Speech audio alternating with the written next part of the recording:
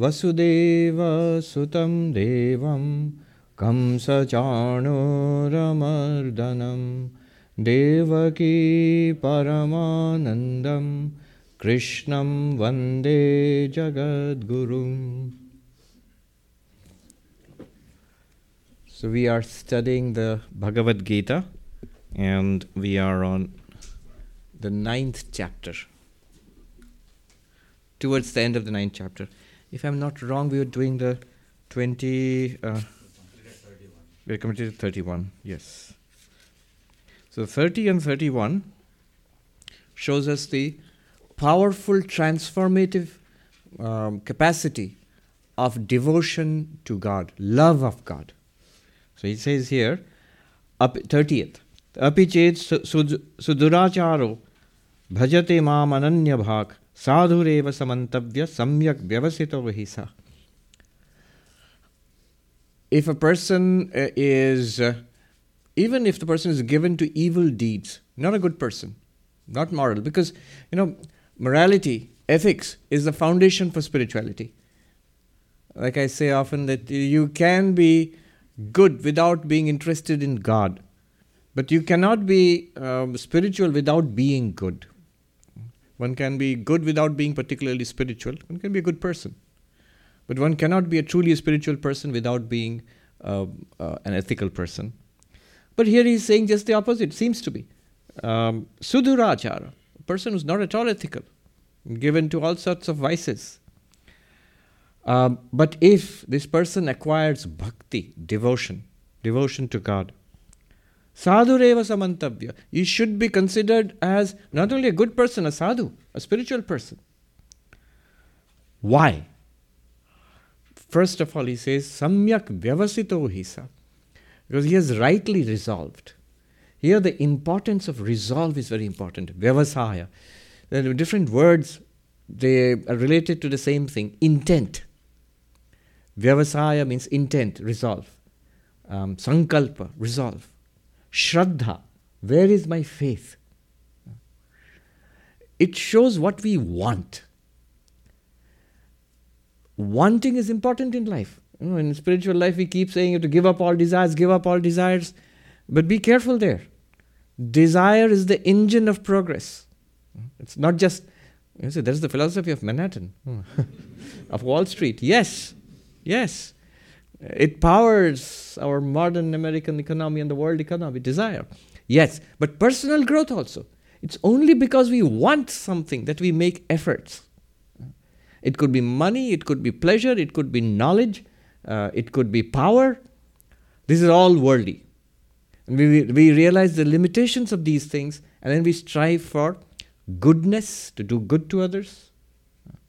And beyond that even, transcendence, spirituality, enlightenment. But you have to want it. So wanting is the engine, and that is expressed in vyavasaya, intent, resolve. And all of us have resolves. All of us, we have something that we're driving towards. But here he says samyak. It reminds us of the Buddha when he talks about Ashtanga Marga, not Ashtanga Yoga, Ashtanga Marga, the Eightfold Way. The first one is Samyak Drishti, the right view. Then the next one, does anybody remember? Samyak Sankalpa, the right resolve. Now I've got this wonderful philosophy. Now I know God realization is possible, that's the goal of human life. Yes, that's what I want. All right. But now what? There could be two things. One is, I learned something nice. That's one more book I have read, one more course I've attended, one more YouTube talk I've heard.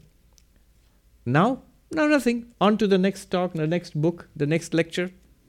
No, the resolve that I shall act upon this. If this is true, if God realization is possible, enlightenment possible, and that this will give me fulfillment, then I shall act upon it. And I'll be up and doing. So, Samyak Drishti, the proper philosophy, the right view, should be followed by Samyak Sankalpa, the right resolve. Here the person is resolved rightly, and Sri Krishna gives such a great importance to right resolve. Because following this right resolve, the person will be up and doing. We will start practicing. will start moving towards God. So samyak vyavasita. I remember the first of the apostles to visit Athens just after the time of Jesus Christ. Was it St. Paul or St. Peter? I forget. There's a Paul in Athens. There's a beautiful painting. Paul speaking to the Athenians. There's a classic painting of that. Not of that time, of course. The painting was made 1,000 years later, but it depicts that incident, and it's in the New Testament. That description. So the Greeks, they were the uber sophisticates of that time. So here is somebody from the ancient Middle East, from Jerusalem, who has come to teach them something new. And where do you go? So Vivekananda comes to Chicago, to the United States, and 2,000 years ago, Paul goes to Greece, to Athens, where you get the best brains, the most sophisticated philosophy. And you go there and people gather around. You can go and give a talk. People will gather around and listen to you. And the Athenians listen to him. He himself writes in his description. Listen to him with great interest. And Paul gives them the good news that the Savior has come, Jesus Christ, and all of that, the teachings of Jesus Christ. And they listen to him rapt. Next day they don't come. What happened? Didn't you like it? They said, oh, you're great. Great. Then nothing. That's nice. We'll go and listen to the next speaker tomorrow. So they heard it was a nice theory, nice story, nice teachings, good. Aren't you going to do something about it? Aren't you going to become Christians and start practicing and be part of this new community? And no, why should we? We hear all these teachings, every day there's some new teacher. Great. It's good. It's a good pastime. You culture yourself, develop yourself intellectually, you understand different points of view. What do? Nothing. Don't do anything about it. Samyak vyavasito hisa. Yo yat shraddha saeva sa. There is this saying in Vedanta, whatever your shraddha is, that's what you are. Whatever one wants internally. It's not what one looks like externally. Not even what one says. When you say, what people, don't look at what they say, but look at what they do. The French existentialists, they got that one right. Don't listen to what words a person uses, but watch what they do in life. That shows what they are. What they are is the intent within. So, samyak vyavasita, he says. It's very important. We must protect our core intent in spiritual life. Develop it, light that flame, and nurture it carefully. That's the most valuable thing in life. He says, because he has the right intent, this person, he should be seen as a sadhu. But really, we say that a person who's doing bad things, isn't it premature? And the next, Krishna says, 31, Kshipram bhavati dharmatma shashvat shantim nigacchati kaunteya pratijanihi name bhakta pranashyati. Very quickly, he becomes righteous, a good person, and attains eternal peace, O son of Kunti. Proclaim to the world that my devotee never perishes. So, all right. This person very quickly is transformed by that intent and the practices following from that intent. And the life, he changes his life and the person becomes transformed. And very quickly, he says. So it's not when Krishna says, Sudurachara, a person who is given to all sorts of vices and, immoralities, it doesn't mean that a person will continue the vices and also, do a little bit of prayer, meditation, and now this person is a bhakta, a devotee. No. Nor does it mean the other way around. It's not giving license for a devotee to, why did I give up all my past bad habits? And now Krishna is saying that you can be a not so nice person and be a devotee also. So let me pick those up again. No, neither can a person given to vices and practicing some bhakti. That's not what Krishna is talking about. Nor is a devotee of God allowed to have vices or be evil in some way. No, what he's saying is such a person will quickly be transformed. Anytime anybody plagued with a sense of guilt would come to Sri Ramakrishna, or it would come specially to the direct disciples of Sri Ramakrishna, Shivananda, Premananda. There was one consistent advice they would give. They would say that you weep and you confess your sins, your faults before the Lord. Don't even have to go to a confessor, in a church. Before the Lord, in privacy, just in your own heart. And then sincerely vow not to do it again. These two things. One is, wash it away with tears. And second, don't do it again. You see, that's easier said than done. I remember in our college days, those were days where smoking was common. Nowadays, luckily, it's all gone. The new generation doesn't even know what an ashtray is. Yeah, we grew up with seeing ashtrays everywhere. Dad had one, the cars had one. I think at one time, even aeroplanes had ashtrays. Can you even think about that today? So, at that time, I never smoked because I had decided to become a monk long ago. So I decided I shouldn't take up anything that will be addictive. So I can't give it up. It would be a tragedy if I couldn't become a monk because I got addicted to smoking cigarettes. I didn't know that monks were allowed to smoke, actually. Yeah. But those days are also gone because in general, it's a reflection of society. People don't smoke in society, so monks also don't smoke. Anyway, but I know among my friends, there's this person who would claim, I have given up smoking. And the other person would say, that's nothing. I've given it up so many times. So one quickly changes one's life and decides not to do it again, anything evil. Well, one might say that's not so easy. You can quit many times. Quitting many times means you relapse again. Well, at least there's a sincere, deep struggle that it's not okay. I'm going to change. I have promised the Lord, I promised my Guru, I'm going to change. So even that is good enough. So that struggle, it will give rise to effects very quickly. Kshipram, very fast, very quickly. Bhavati dharmatma becomes. Dharmatma here is a technical point here. Normally when you say dharmatma, especially in the context in which the Mahabharata was there, the Arjuna and others, they'll immediately think dharmika means a Vedika dharmika, person who follows the Vedic ritualism, a person who does lots of rituals and all. Not that kind of dharmatma. Here dharma means the person, technically they call it Bhagavata dharma, the dharma of being a devotee of the Lord, a spiritual person in that sense, not a great ritualist, a spiritual person. And then Krishna makes this huge declaration. Pratijanihi name bhaktah pranashyati. You can declare with confidence, O Arjuna. He's not making a declaration. Krishna is not saying that I declare unto you, my devotee does not perish. He says, you can declare with confidence that the devotee of God does not perish. That my devotee does not perish. That means one will be transformed and one will become a spiritual person. He says, Shashvat Shantim Negacchati, attains eternal peace. Not only does this person become a good person very soon, but also becomes a spiritual person, attains enlightenment and moksha and freedom. Who? The sinner. Now, we might say, all right, but I'm not a villain. It doesn't apply to me. He's talking about villains and terrible people. But it applies to all of us because we all carry a certain burden of guilt. So that guilt, that's what he's also talking about, that we can transform it by offering it to the Lord and vowing to change our ways and changing our ways. And it will rapidly transform us. So that's the power, the transformative power of intent, devotional practices, and changing our ways.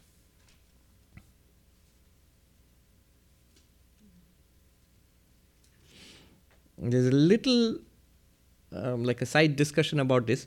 When he says, Pratijanihi, Kaunte, O son of Kunti, you declare, you can take it up and make a declaration before the world that the devotee of Krishna, devotee of God does not perish. So Pratijanihi means a promise, like a proposition, a challenge. Now why doesn't he do that, Krishna? Why doesn't he vow that my devotee will never perish? So these Mahatma sadhus, in Hindi, when they teach in Uttarakhand and all, they will make very interesting insights out of all of this. But to understand that, one needs to know a little bit of the stories behind all of this. So, for example, one talk which I heard, the sadhu in Hindi, of course, he was saying that Krishna does not say that I vow that my devotee will not perish, because he doesn't do that, because he sometimes breaks his vows. There are many cute stories about it. Krishna says that I can vow, I can promise, but I break my promises when it comes to my own devotees. That means for the sake of my devotees, I can break my promises. The story which that sadhu gave was that at the beginning of the Mahabharata war, just before this war has started, Krishna can say to Arjuna, just before this war has started, I vowed, I will take part in the war on your side, I'll just drive your chariot. But I won't lift a weapon, I won't fight, I won't touch weapons, I won't fight on your side, I won't kill anybody on your side. Fighting from your side, I will not fight against your enemies. And yet, very soon I'm going to break that vow. When the terrible Bhishma is going to attack you, and you, my beloved Arjuna, you are on the point of being defeated and maybe killed, I won't be able to bear it anymore. I shall rush to defend you and attack Bhishma. He did the same thing for Karna, for example. So, multiple times, more than once, he broke his own vow that he will not lift weapons. But he can't bear it if his devotees are in trouble. So, he easily breaks his own vow. So, he tells Arjuna, you are firm of your word. Whatever you say, you're going to do. So, you say, I want you to say that the devotee of the Lord doesn't perish. Yeah. So, that's the inner explanation. Just a way of interpreting. But I thought it was very touching,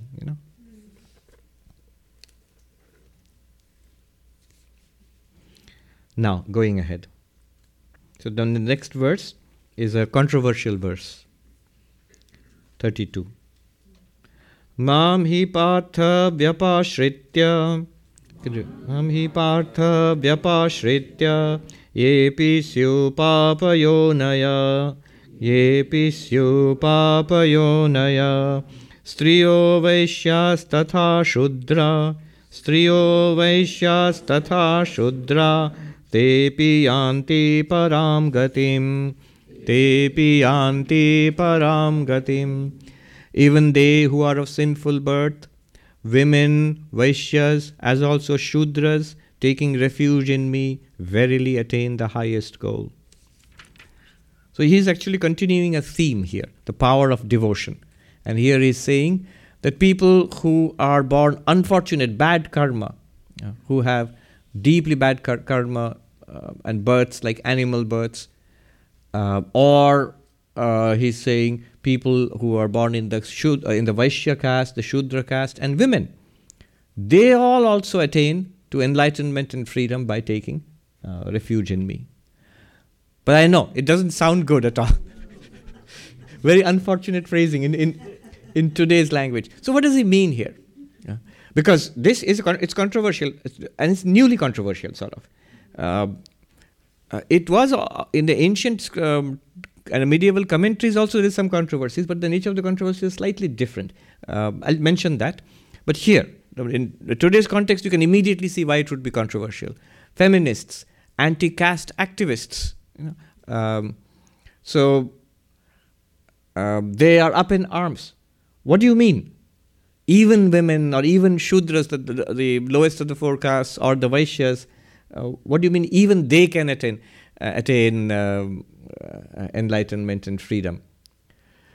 So what would be the explanation?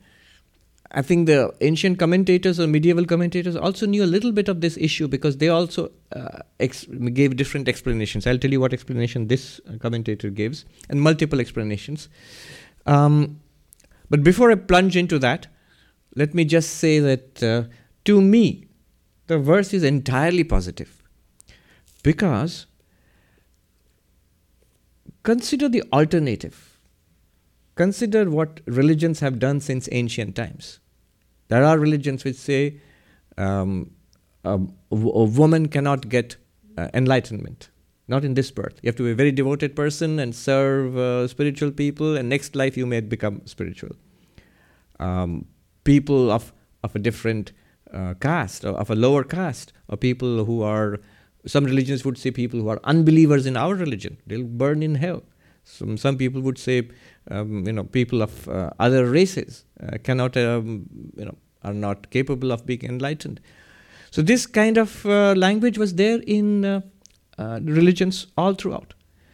And especially in a religion which was so, a community like the ancient India, which was so hierarchical and so caste-based. There, if you look at it that way, to me, Krishna is saying the most,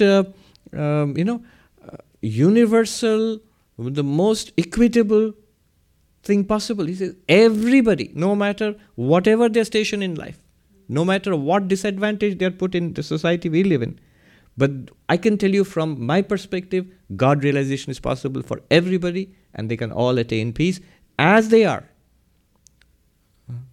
No question of that be a good boy or girl, in the next life you're going to be this pious Brahmin, and then only you get enlightenment. No, right now, whatever you are, wherever you are, whatever caste you belong to, whatever gender you belong to, just by devotion to God, you will get enlightenment and freedom. That seems to be the most radical kind of spiritual democracy that there can be. It's open to everybody as they are. And only condition is devotion, love of God. That's all. Now, what are the objections and what could be the explanations? So and one example of ancient objection and ancient explanation. So the Upanishads, I think in Chandogya Upanishad, there is a description of unfortunate births. So a lower caste. I don't think women were mentioned there, but lower castes like Shudras and the outcast, outside the traditional four main castes of Hindu society. And whereas those who are Brahmins, Kshatriyas and Vaishyas, they are castes which are privileged and they can get enlightenment much more easily. Chandogya Upanishad, somewhere it's there. And therefore one of the commentators says, so the Upanishad said that the Vaishya caste they can become enlightened. Vaishyas, for those who don't know, is a broad head under which all business people, trading people, farmers, all of them, they are all, are mostly working class, except the laborers, they're put there. So in the Upanishad says they can become enlightened. Why is Krishna saying here, why is he including them under, people who can also become enlightened, as if it's a disadvantage to be a Vaishya?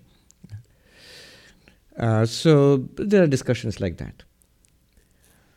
Now, one explanation could be, the real problem is that is Krishna saying that somehow women are lesser than men, the Vaishyas and Shudras are lesser than Brahmins and Kshatriyas? Is that what he's saying? That's the main objection. In some sense, are they lesser? The answer to that would be that in the ancient Indian society, like just about every other patriarchal society in the world, women were disadvantaged. There's no doubt about it. And this language here just reflects the condition of women in society, the condition of Shudras in society. Why would it be a bar to, why would it be a disadvantage? Well, there were, of course, social and economic disadvantages, vast amounts of social and economic inequalities. I remember reading that book, Yuval Noah Harari, Sapiens.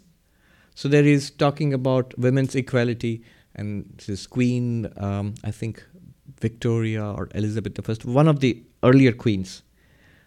And he writes there, just because the monarch of England and the British Empire, the early British Empire, was a queen, a woman, that does not mean anything at all. And then he goes in on a rant about one page. All the sentences are like this. Under Her Majesty, the Queen, all the generals of the army were men. So were all the lieutenants and colonels and all the admirals of the navy were men, and all the captains were men, and all the sailors were men. All the people who designed the ships and worked on the ships were men.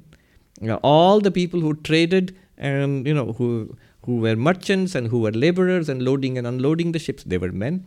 All the people who tilled the farms and worked on the new factories which were coming up, they were men.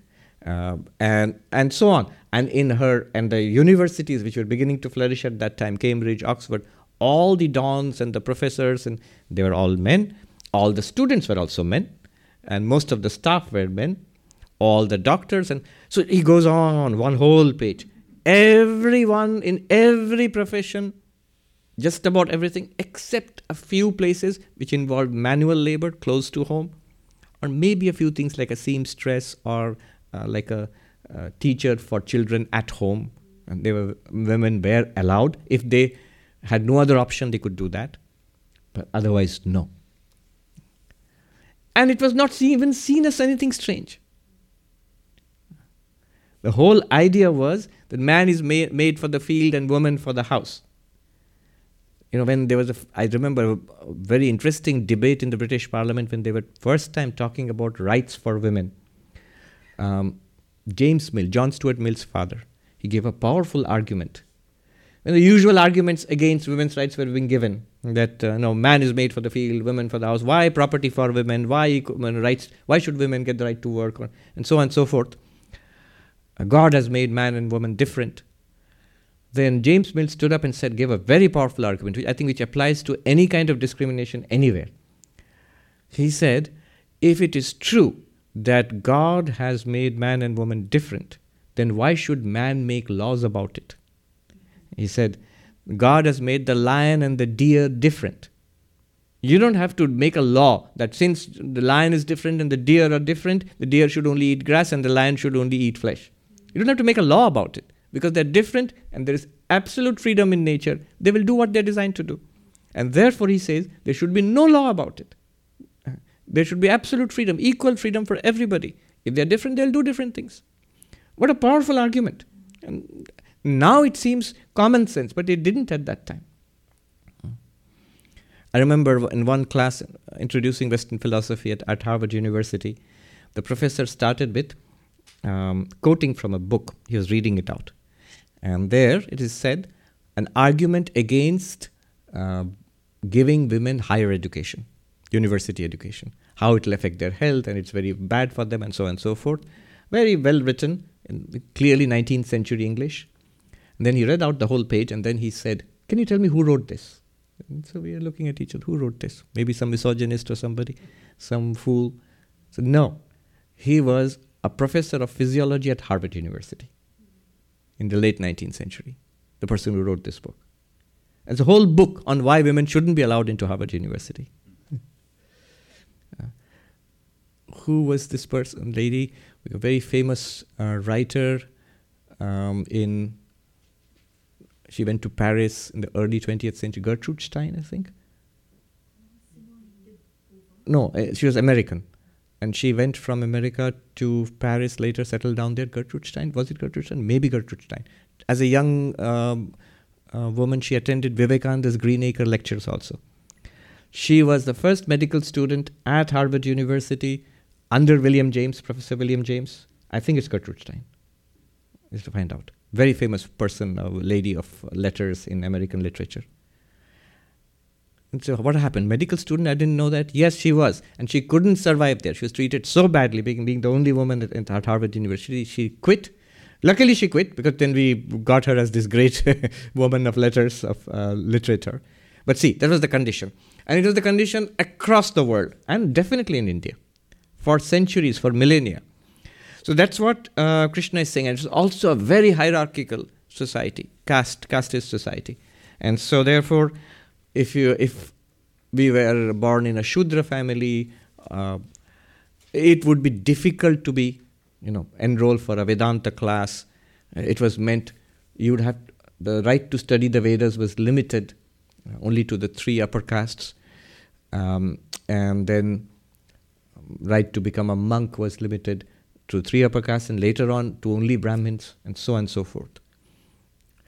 So that's the first thing that I would like to say. Why this kind of language? This kind of language reflects the disadvantaged position of some people, some sections, some genders in society.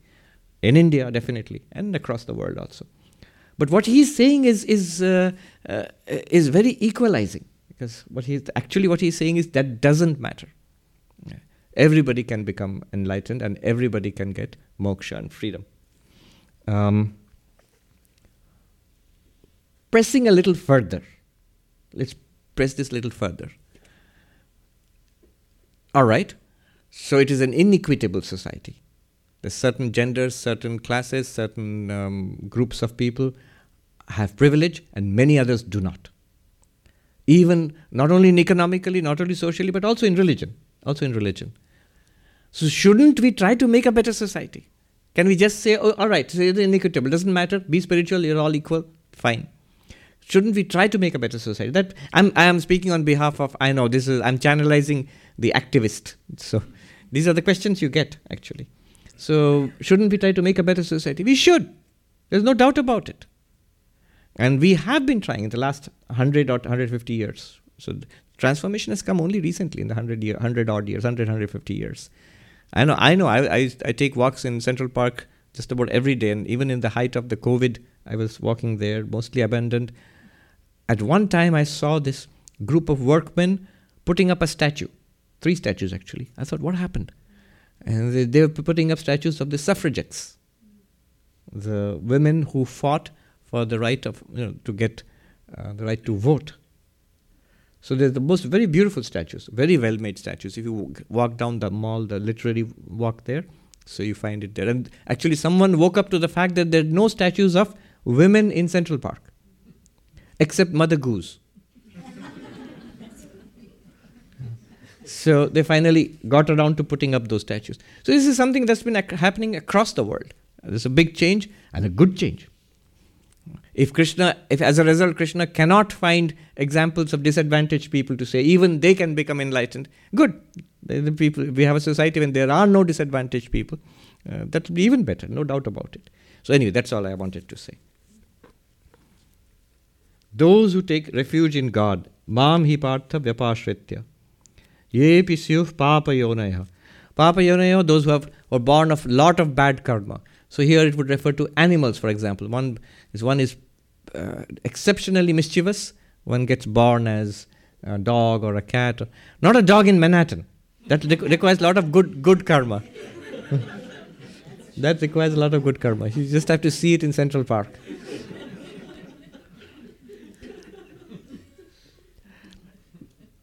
Even they, by devotion to God or taking refuge in God, will get liberation. Now, one might question here, if you are not so easily convinced, wait a minute, no matter how intelligent a dog or a cat or a bird is, how are they going to take refuge in Krishna? How are they going to become, do they join the ISKCON or what? How are they going to chant Hare Krishna, Hare Ram? How? It's not possible. Well, there are stories, there are very beautiful, touching stories of animals and birds who were devotees. In mythology we find in Ramayana, the vulture who tried to rescue Sita, was killed by Ravana, the Gridha. The Kakbhushundi. Then, of course, Hanuman and so many other animals who flocked to the cause of Rama. And there are so many. In Hindu mythology at least, there's so many cases of animals who were devotees. See, from a Hindu perspective, Hindu, Buddhist, Jain, Sikh perspective, it's not such a big deal because these bodies are just like cases. They're just like equipment. We are not these bodies. So the same sentient being who was in a human body at one time can be in an animal body and then can again go to a human body. It can happen. And it has happened. We probably have gone through many births, many of which were animal births. I remember one monk, he was telling me that he's so grateful to be a monk, He says, I know what I am. I think I probably come straight from an animal birth to being a monk without having gone through an interim period of human births. But I am so grateful, by the grace of God, I am a monk today. Straight from an animal birth, not just a human birth, to becoming a spiritual person. So, Papa Yonaya, Papa means sin or demerit or bad karma. So those who have a lot of bad karma, in this life born in an animal body, even they, then the Striya, Vaishya, Shudra, so women, because of all the restrictions that they were put under in society in ancient times. Vaishyas, probably because the commentator says, always busy in, profit and loss. He says, the commentator here says, Kevalam Krishyadi nirataha. Always busy in agriculture and business and etc. Krishyadi means agriculture, etc. So, stock price, how it's doing, Wall Street, that's the main concern, up and down. And they will use, and it's there, in India you find, they will come to a holy person and say, which stocks should I invest in? So you are a holy person, yes. So you must have some special powers, maybe. All right, can you use that special powers for, playing the stock market? The whole point is to play the stock market. And I met this monk in the Himalayas. Once he told me, in some parts of India, North India especially, there is this thing about these wandering monks have superpowers. So if you ask them for an advice on buying a lottery ticket, and they'll tell you the number which you can buy, then is likely to win. So this monk told me, once he was going from Mathura to Vrindavan, the place of Krishna. On the way, somebody offered him some gifts. First they will offer you food. And then next he said, Babaji, number bata dijiye. Tell me a number. You might be mystified, what number? But they know what it means. A number means you tell them a number and they will take it with great respect, and they go and look at the lottery tickets, and the one which matches that number will buy that. I said, what did you do? And that monk told me, I told him to wait. You wait here. I'll come back and I'll tell you the number. I'm going to Vrindavan. So he took it as a spiritual practice. That man, sat down to wait there. How long will it take? A few hours. It's just nearby. A few hours, 1 day, 2 days maybe. And then I said, what did you do? He will be waiting for you. He said, yeah, then I stayed in Vrindavan for 8 years.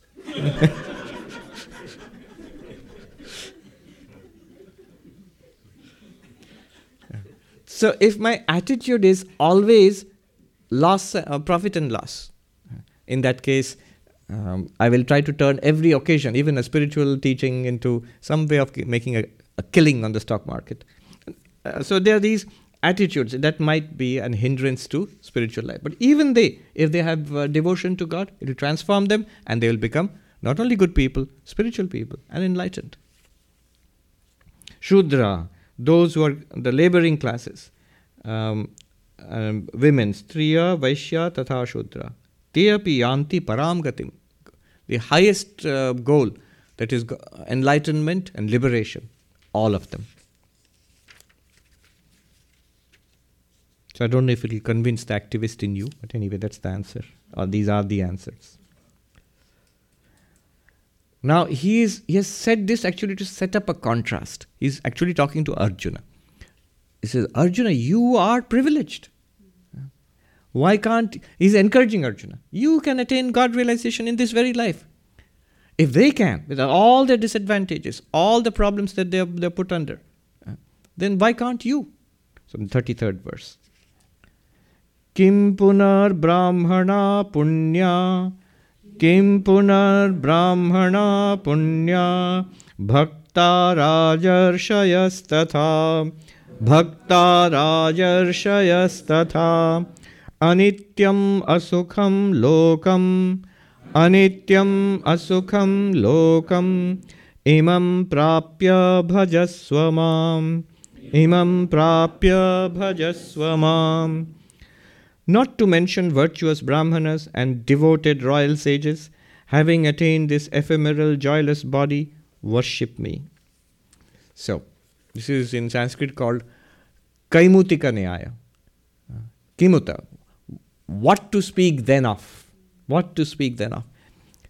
If people under great disadvantage, they can attain enlightenment and freedom in this life through devotion, what to speak of a person with such great privilege, like you, who can attain, and so that means you too can become enlightened and free. I remember an exercise we as students were put through a few years back. When you enter at Harvard University, there's one orientation program, so about intersectionality and privilege and how you're discriminated against. So there will be big charts put up, and then we are all asked, which category do you feel discriminated against in? You have to tick. So there is gender, there is sexuality, there is economic status, there is migration status. I hadn't gotten my green card at that time, I think. Migration status, and then there is race, then there is education, whatnot. So many charts were there. So you have to tick as many as possible to show that where you feel discriminated, where you feel. Now, they had great hopes of me, I thought, because here is this person who's obviously brown, and he is religious, or religion is another thing. Religious minority is a Hindu, and he is obviously strange because he's dressed in orange bedclothes. And of indeterminate gender. A couple of times I was called madam there. So they thought I was at the cutting edge of the gender revolution. So, yeah. Yes, when you enter there, you are given these buttons. They that'll identify which gender series you belong to. That like the he series and the she series and the they series. So it'll tell people how to refer to you. How would you like to be referred to? As he, him, her, his, she, her, hers, they, them, theirs, sie, them, zer. And and there were a number of others. Some were blank. You can put in your own thing there. And I collected the whole lot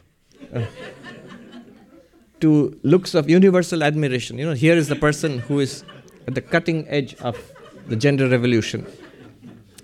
But I had to disappoint all of them because I said, look, I don't feel discriminated against. I'm a man. I'm a Hindu in a Hindu majority country. From India, I've come from India. I'm a monk in a community where monks are highly revered. So in every category, I seem to be privileged. Now, if in this country here you're going to discriminate, I'm sure some would discriminate against me or try to. I probably wouldn't even notice it. I'm so privileged. So I could see the disappointment in their eyes, I could have been a poster child for discrimination. So, yeah, I mean, there is interesting discussions there. They said, and it's a fact. They said that it's a fact, actually, if you, it's a state of mind. If you come from a privileged background, that creates a certain confidence within you, certain state of privilege, you're used to it. As a result, you are not sensitive to too much discrimination, even if it's leveled against you. But the downside is you're not even sensitive to the actual cases of discrimination where it's leveled against other people. You don't see it also. You find either you don't see it, or if it's brought to your notice, you feel, it's not such a big deal. Because you have not suffered from it. You have not suffered from it. So that's one interesting thing to learn there. It's a fact that right next to you, there are people undergoing discrimination, hurt, trauma, which you wouldn't be aware of unless you were sensitized to it in that way. But here Krishna is saying, you are privileged. What to say about, the Brahmins? You are a royal. You are a king. You are a prince. You are a kshatriya, a warrior, a general in an army, well-born, highly educated. You have all privileges. So why can't you become enlightened? You can. And so his conclusion is a powerful statement. Anityam asukham lokam imam prapya bhajasva mam. Having come to this joyless world. So specifically world, he says, is being embodied. Loka here means deha. Being embodied, born, having taken birth. Anityam asukham. Ephemeral, transitory. It won't last. All of this shall pass away. All of it. All the good, all the bad. Time is passing away very quickly. Embrace spiritual life. He says literally, bhajasva mam. Worship me, worship God. In a general sense, we would say embrace spiritual life. Knowledge, devotion, love, service, karma yoga, bhakti yoga, raja yoga, jnana yoga. Take it up. You can extend it in the broadest sense. It's not just in Vedanta or the different branches of Hinduism. Buddhism, Jainism, Christianity, Islam, all the great religious traditions of the world have at their core spiritual paths. Don't waste time. Take it up. Anityam, impermanent. And the commentator Sridhar Swami says, Anityatvad vilambam akurvan. Because it is ephemeral, because time is flying very fast, do not delay, do not delay. Start now. Asukham. Asukham means sukha, pleasure, joy, happiness. There is no real joy, no pleasure, no happiness in this world. Asukhatvat sukhartham udyamam hitva. Since there is no joy, this is a joyless world, being embodied is a joyless condition, give up these vain attempts at reaching, full fulfillment in this world, full satisfaction in this world. It's never going to happen. Nobody has ever attained it. That was the Buddha's first insight. The Four Noble Truths. There is suffering, sarvam dukkham. The cause of suffering is desire, trishna. The third, there is a solution. It's not a hopeless case. So a cure is possible. Nirvana is there. Freedom from suffering is possible. And there is a course of treatment, a course of practice. Ashtanga Marga, eightfold way. So basically, like a doctor diagnoses a case. What is the problem? One, dukkha, suffering is the problem. What is the cause? Two. Third, is a cure possible? Is it a curable or incurable condition? It's curable. And what is the treatment for that? Just like that, the Buddha, very clear. So Vivekananda said, the sanest man who ever lived, no cobwebs in that brain. Similarly, Krishna says here, this world is, the great fact about this world is that there is no deep, lasting fulfillment possible here. Learn this fact very quickly. Then what's the point of this world? The point of this world is to practice spiritual disciplines, to become enlightened and free. That's the purpose. And he makes it more clear. World, loka means world, but specifically loka here means embodied. And embodied means thinking I am the body-mind. See, everybody is embodied in that sense. Even the enlightened ones, they are in the body, luckily. That's why they can interact with us. But they don't think that they are the body-mind. So they see themselves as this limitless awareness in which the body-mind is experienced, and they can use it. But they don't think they're limited to that at all. Vivekananda, I was reading, he says, are we upset when one hair falls from the body? No, we are not. That's all that is. That's all that death is. The dropping of a body is to you as nothing more than the loss of one hair. So that is the attitude. And that is the realization. So that one must attain. Bhajaswamam, worship me, worship the Lord. Then the last verse, and it's a really important verse of this chapter, 34th verse.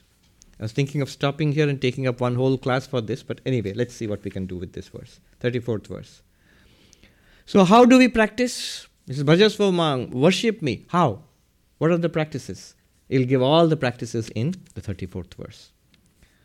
Manmana bhava mad bhakta, manmana bhava mad bhakta, madhyaji mam namaskuru, madhyaji mam namaskuru, mame vaishyasi yuktvevam, mame vaishyasi yuktvevam, atmanam matparayana, atmanam matparayana. Fix your mind on me, be my devotee, sacrifice to me and bow down to me. Thus fixing the mind on me and having me as the supreme goal, you will attain me alone. Manmana bhava. Everything is here. Manmana bhava. Give your mind to me, mind, intellect, mana, buddhi. This is a path of jnana, of knowledge. Take up the path of Vedanta, the path of knowledge. Listen to the teachings of the Upanishads and all the associated texts from a competent teacher. Contemplate it, and then settle yourself down to meditate upon your understanding, upon the clarity which is attained. Shravana, manana, nididhyasana. That is what is meant by give your mind to me, your intellect to me. Manmana. That's I'm giving a deeper interpretation. That all of jnana yoga comes in here. The way of jnana, the way of knowledge. Too difficult and too academic for me. All right? Mad bhakta, be my devotee, love me. The path of devotion. All right, give your heart to God. Love God, feel the presence of God. Do things for God. Just as we have, desire is basically we have fallen in love with the world, not in a good way. 100 different things. I want. Collect that wanting, the same wanting. Collect that wanting and direct it towards God. That is bhakti. So love God. That's what it is, a teaching of the 9th chapter. Fall in love with God. Bhakti yoga is given here. But one thing, we all think that, I believe in God, I am a devotee. Unless you think you're too cool to be a devotee. So I am a devotee, but not so fast. That's also not so easy. Because it's not that I like God and I have a little bit of attachment to God and I have a little pull towards God. That's not enough. Ananya. Notice in the 30th verse, when he was saying even a person given to evil ways, even a person who's not good, should be considered a sadhu if that person is devoted to me. But the word he used was bhajate mam ananya bhag, with one pointed devotion. Stops wanting anything else in the world except God. Stops wanting anything else in the world except God. I want God and only God and nothing else. Sri Ramakrishna at one point he says, Ami Bhagavan chhara kichui jani na, mairi bolchi. I am taking in the name of the Mother, Divine Mother, I say unto you that I know nothing other than God. My whole life is God and only God. But that is devotion, that's bhakti. So we'll hesitate. This also seems a little difficult for me. Then the next one, Madhyaji, literally means sacrifice unto me. Remember, that was the kind of worship that was done in those days, Vedic fire rituals. But here, sacrifice unto me is karma yoga. Convert all your activities, your religious activities, when you go to a temple or a church, whatever you do, the prayer and the offerings you give there, unto the Lord. But the secular activities also, in the office, when you're completing an assignment, completing a report, completing a meeting even, mentally offer it to the Lord. As you would offer a flower, mentally offer it to the Lord. Here is the report, here is the meeting, here are the notes of the meeting, and what not you have to do in the meeting, you offer it to the Lord. Work in the family, work in your garden, whatever work that you do for your personal maintenance, all work can be done as an offering to the Lord. Madhyaji, sacrifice unto me. Not mine, but thine. I'm giving everything to thee. Again and again and again. Difficult? And next one he says, Mam namaskuru. At least bow down to me once in a while. He says, namaskuru. Bow down to me. Do namaskara. Kneel down before the Lord. Bow down. Put your head down on the floor before the Lord. Namaha. Namaha, the Sanskrit word namaha means salutations, from which namaste has come, namaskar has come, namaskuru, this has come. Namaha, the deeper inner meaning is two kinds of meaning, two kinds of derivations. One is swapakarsha parasya utkarsha. I recognize my own inferiority, my own lowness before the Lord. The excellence of the Lord, I bow down to that. Lord, the Guru. So, humbling oneself. Otherwise, ego. I am great. That kind of person never, it's the tree which stands stiff and strong against the gale which is swept aside. The one which bends with the wind, that survives. So, one is to see the glory of the Lord. In front of me, I see the glory of the Lord and I automatically bow down. Vivekananda says, humility does not consist in being a doormat. It consists in seeing the greatness in the other person. And if the other person is the Lord, greatness obviously. So that's one meaning of namaha, I bow down before the greatness of the Lord. The other meaning of namaha is na mama, not mine. Giving up everything that I thought to be mine. All my possessions mentally belong to thee, my Lord. All my activities I give unto thee, my Lord. All my projects, everything is designed so that I can worship you, my Lord. I'm giving it all. Apparently, it might not be. It might be a very worldly kind of life. But I'll think that this is the battlefield of Kurukshetra, my Lord, you have put me in. I do not have the privilege of living in a temple or an ashram or in a mountain cave, but I'm in a job, in a family, in the midst of society. Well, very good. All of this belongs to you. Literally does, because you are the creator of this, all of this. And you have put me here. So I keep on mentally offering all of this to you. Namaskuru. And physically bowing down. There's a whole science of Namaskar. You have to learn it from the Vaishnavas. How there is Shashtanga, all the parts, 8 parts of your body have to touch, including speech and mind. So flat on the ground, before the Lord, and speech is you repeat the mantra of the deity you're bowing down to. Mind is you should visualize the deity you're not that the mind is elsewhere.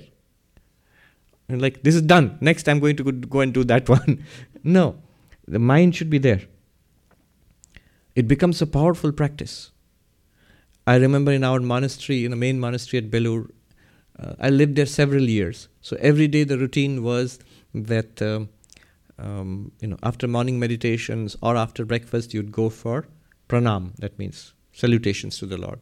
So you'd go to the temple of Sri Ramakrishna and bow down there, and then circumambulate it, and then come to the temple of Swami Brahmananda, the temple of the Holy Mother Sharada Devi, the temple of Swami Vivekananda, and end with the place where the Samadhi Ghat, where the direct disciples' bodies were cremated. Then the Ganga, and then the sun, Surya. You complete this whole cycle of pranams. Now I've done it, and different people do it in different ways, different sequence. But this is the sequence I did it in for several years. And as a result, it's a powerful meditation. I can sit quietly. I can actually feel the cool of the stone steps beneath my feet when I climb up the temple. I can enter the door. I can see the inner shrine and the deity, Sri Ramakrishna, sitting there. I can feel when I bow down, I can feel the coolness of the marble steps on my forehead. I can literally feel it. Every step of the way I know, literally, because I've done it for years and years and years in a meditative mood. And the whole thing, I can visualize it from beginning to end. So that is Mam Namaskuru. I had an experience in a temple, one of our ashrams, after morning meditation. What is Namaskara, salutation? I'll tell you that and end with that. In that temple, after the morning meditation, everybody had gotten up and left. I was about to get up after having finished the meditation for about an hour or so. And the old Swami, the head of that ashram, he was still there. He had come before every one of us. And he would usually leave the meditation room after every one of us. So he was sitting there. When I opened my eyes, he had also finished meditation. He was bowing down. Namaskar. But that I still remember, I was stunned to see that bowing down. He was sitting on his meditation mat and he was bowing down. His head was touching the floor. His hands were like this. And he stayed like that. The whole place, as it is very quiet, early in the morning, nobody around. But there was some kind of a deep presence there. And I couldn't get up. And I sat there looking at this old monk, this old Swami, in that posture of namaskar before the Lord. And I know this person, how dedicated all his life is. Like at this age of nearly 80, he's going endlessly. There's just all he knows is the service of the Lord. And you can see it in that namaskar. Everything in his life is given there to his beloved. And you could feel it. I don't know how else to explain it. I sat there watching. He was not getting up.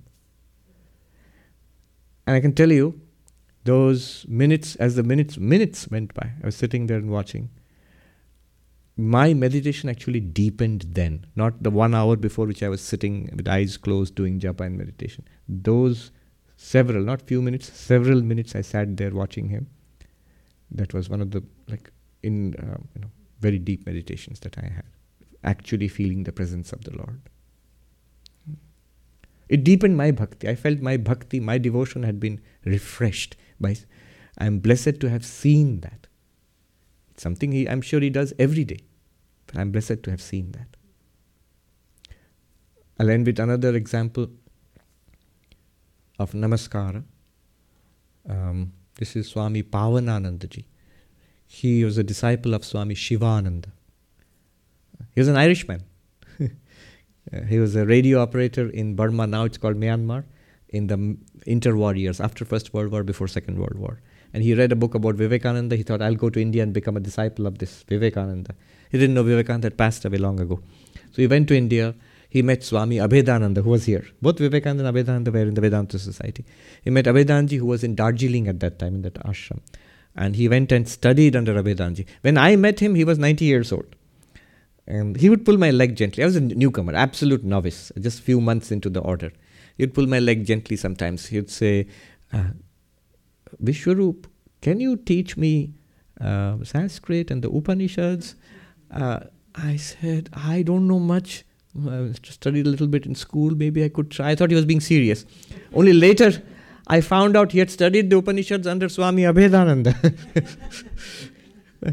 There's a famous Mysore study circle under the great Vedanta teachers, Subramaniam Iyer, Nikhilanandaji, Bhuteshananji, Gambhiranji. They were all students in that Mysore study circle.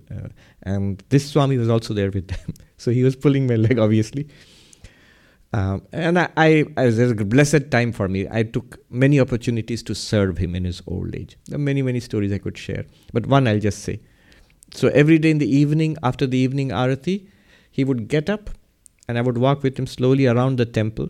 He would bow down to the pictures of the direct disciples of Sri Ramakrishna, and he had seen many of them. So that was quite amazing to go with him. Sometimes he would tell me a little bit. I still remember him bowing down before the picture of Swami Abhedananda and saying, I consider him my second guru. Because his primary guru, his guru was Swami Shivananda. Because when he was studying under Abhedanandaji, this Irishman, he learnt about mantra diksha. And he asked Abhedanji that, you give me mantra diksha. And Abhedanji said, I am not your guru. Your guru is in Calcutta, in Belur Math. You go there. And then he came here. Whom would he meet? None other than M. Mahendranath Gupta, the author of the Gospel of Sri Ramakrishna, who brought him to Belur Math and introduced him to Swami Shivananda, where he got initiation. Anyhow, he told me that Abhedananda, I still remember, bowing down to the picture of Abhedananda, I consider him my second guru. But what he would do is, when he finished the pranams to all the direct disciples and then at the main shrine to Sri Ramakrishna, Ma Sharada, Swami Vivekananda, then he'd go to the door, I would accompany him. He lived in a little cottage a long distance away, so I would walk with him down to his cottage in the evening. So the door and the stairs leading downstairs, he would stand there. I would, we would walk to the door. He would turn around once toward the shrine and bow down, just from standing. I still remember, first time I saw him do that, it literally, the hairs on my hand rose, because it's like actually seeing somebody. I mean, no matter what we say, it's a photograph for me. I got such a shock, I looked back immediately. I thought, who is he looking at? He was looking at Sri Ramakrishna. But you felt at that moment it was a living presence. So that is, Mam Namaskuru. Bow down to me. Mam Namaskuru.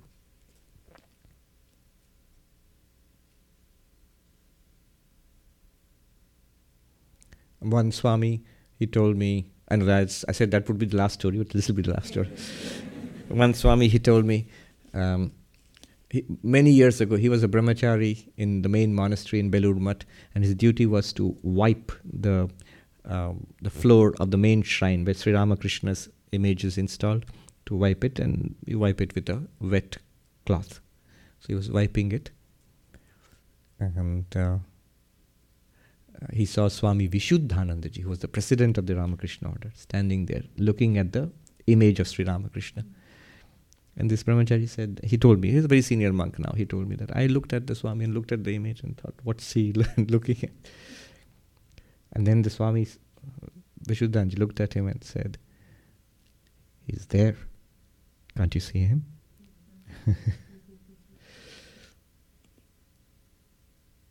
Swami Nirvananandaji, last one, really last one. And the importance of bowing down.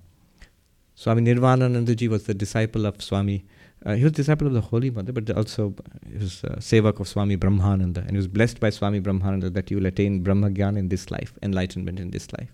He rose to become the vice president of our order. So this is somebody, it's a small little story about him. Many years later, Swami Nirvanananda, the vice president of our order, if those who have seen Belur Math, they know where he stayed. where Swami Vivekananda, that mango tree associated with Vivekananda is there. Next to it, there is a room upstairs. You stay there. From there, you can see the main temple of Sri Ramakrishna, the big temple. Now, there is a ritual.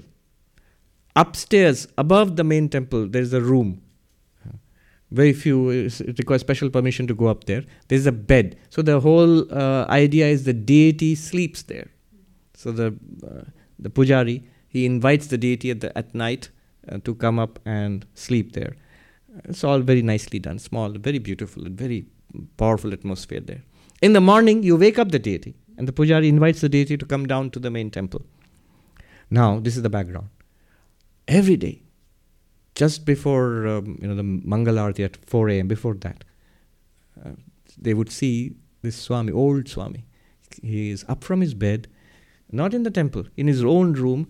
The little window is there, holding onto the bars of the window, iron bars, peering into the darkness there. You can see the light shining in the bedroom of Sri Ramakrishna, above the main temple. He's watching. Somebody asked him, "What do you see?" He said, "Every day he comes down, I want to see him coming down the downstairs. You can see through the windows there. He walks down." So this is the devotees. You might be skeptical about it, but this is what they experience mystically. We might not see it that way. We are not pure enough, but I can guarantee this. In the presence of such people, you will feel it. And even once or twice if we feel it, and one sign of that it's something genuine is we'll never forget it our whole life. It's something that you never forget. Every time you recall it, every time you feel uplifted, purified, calmed, centered. Om Shanti Shanti Shanti Harihi Om Tat Sat Shri Ramakrishna Arpanamastu.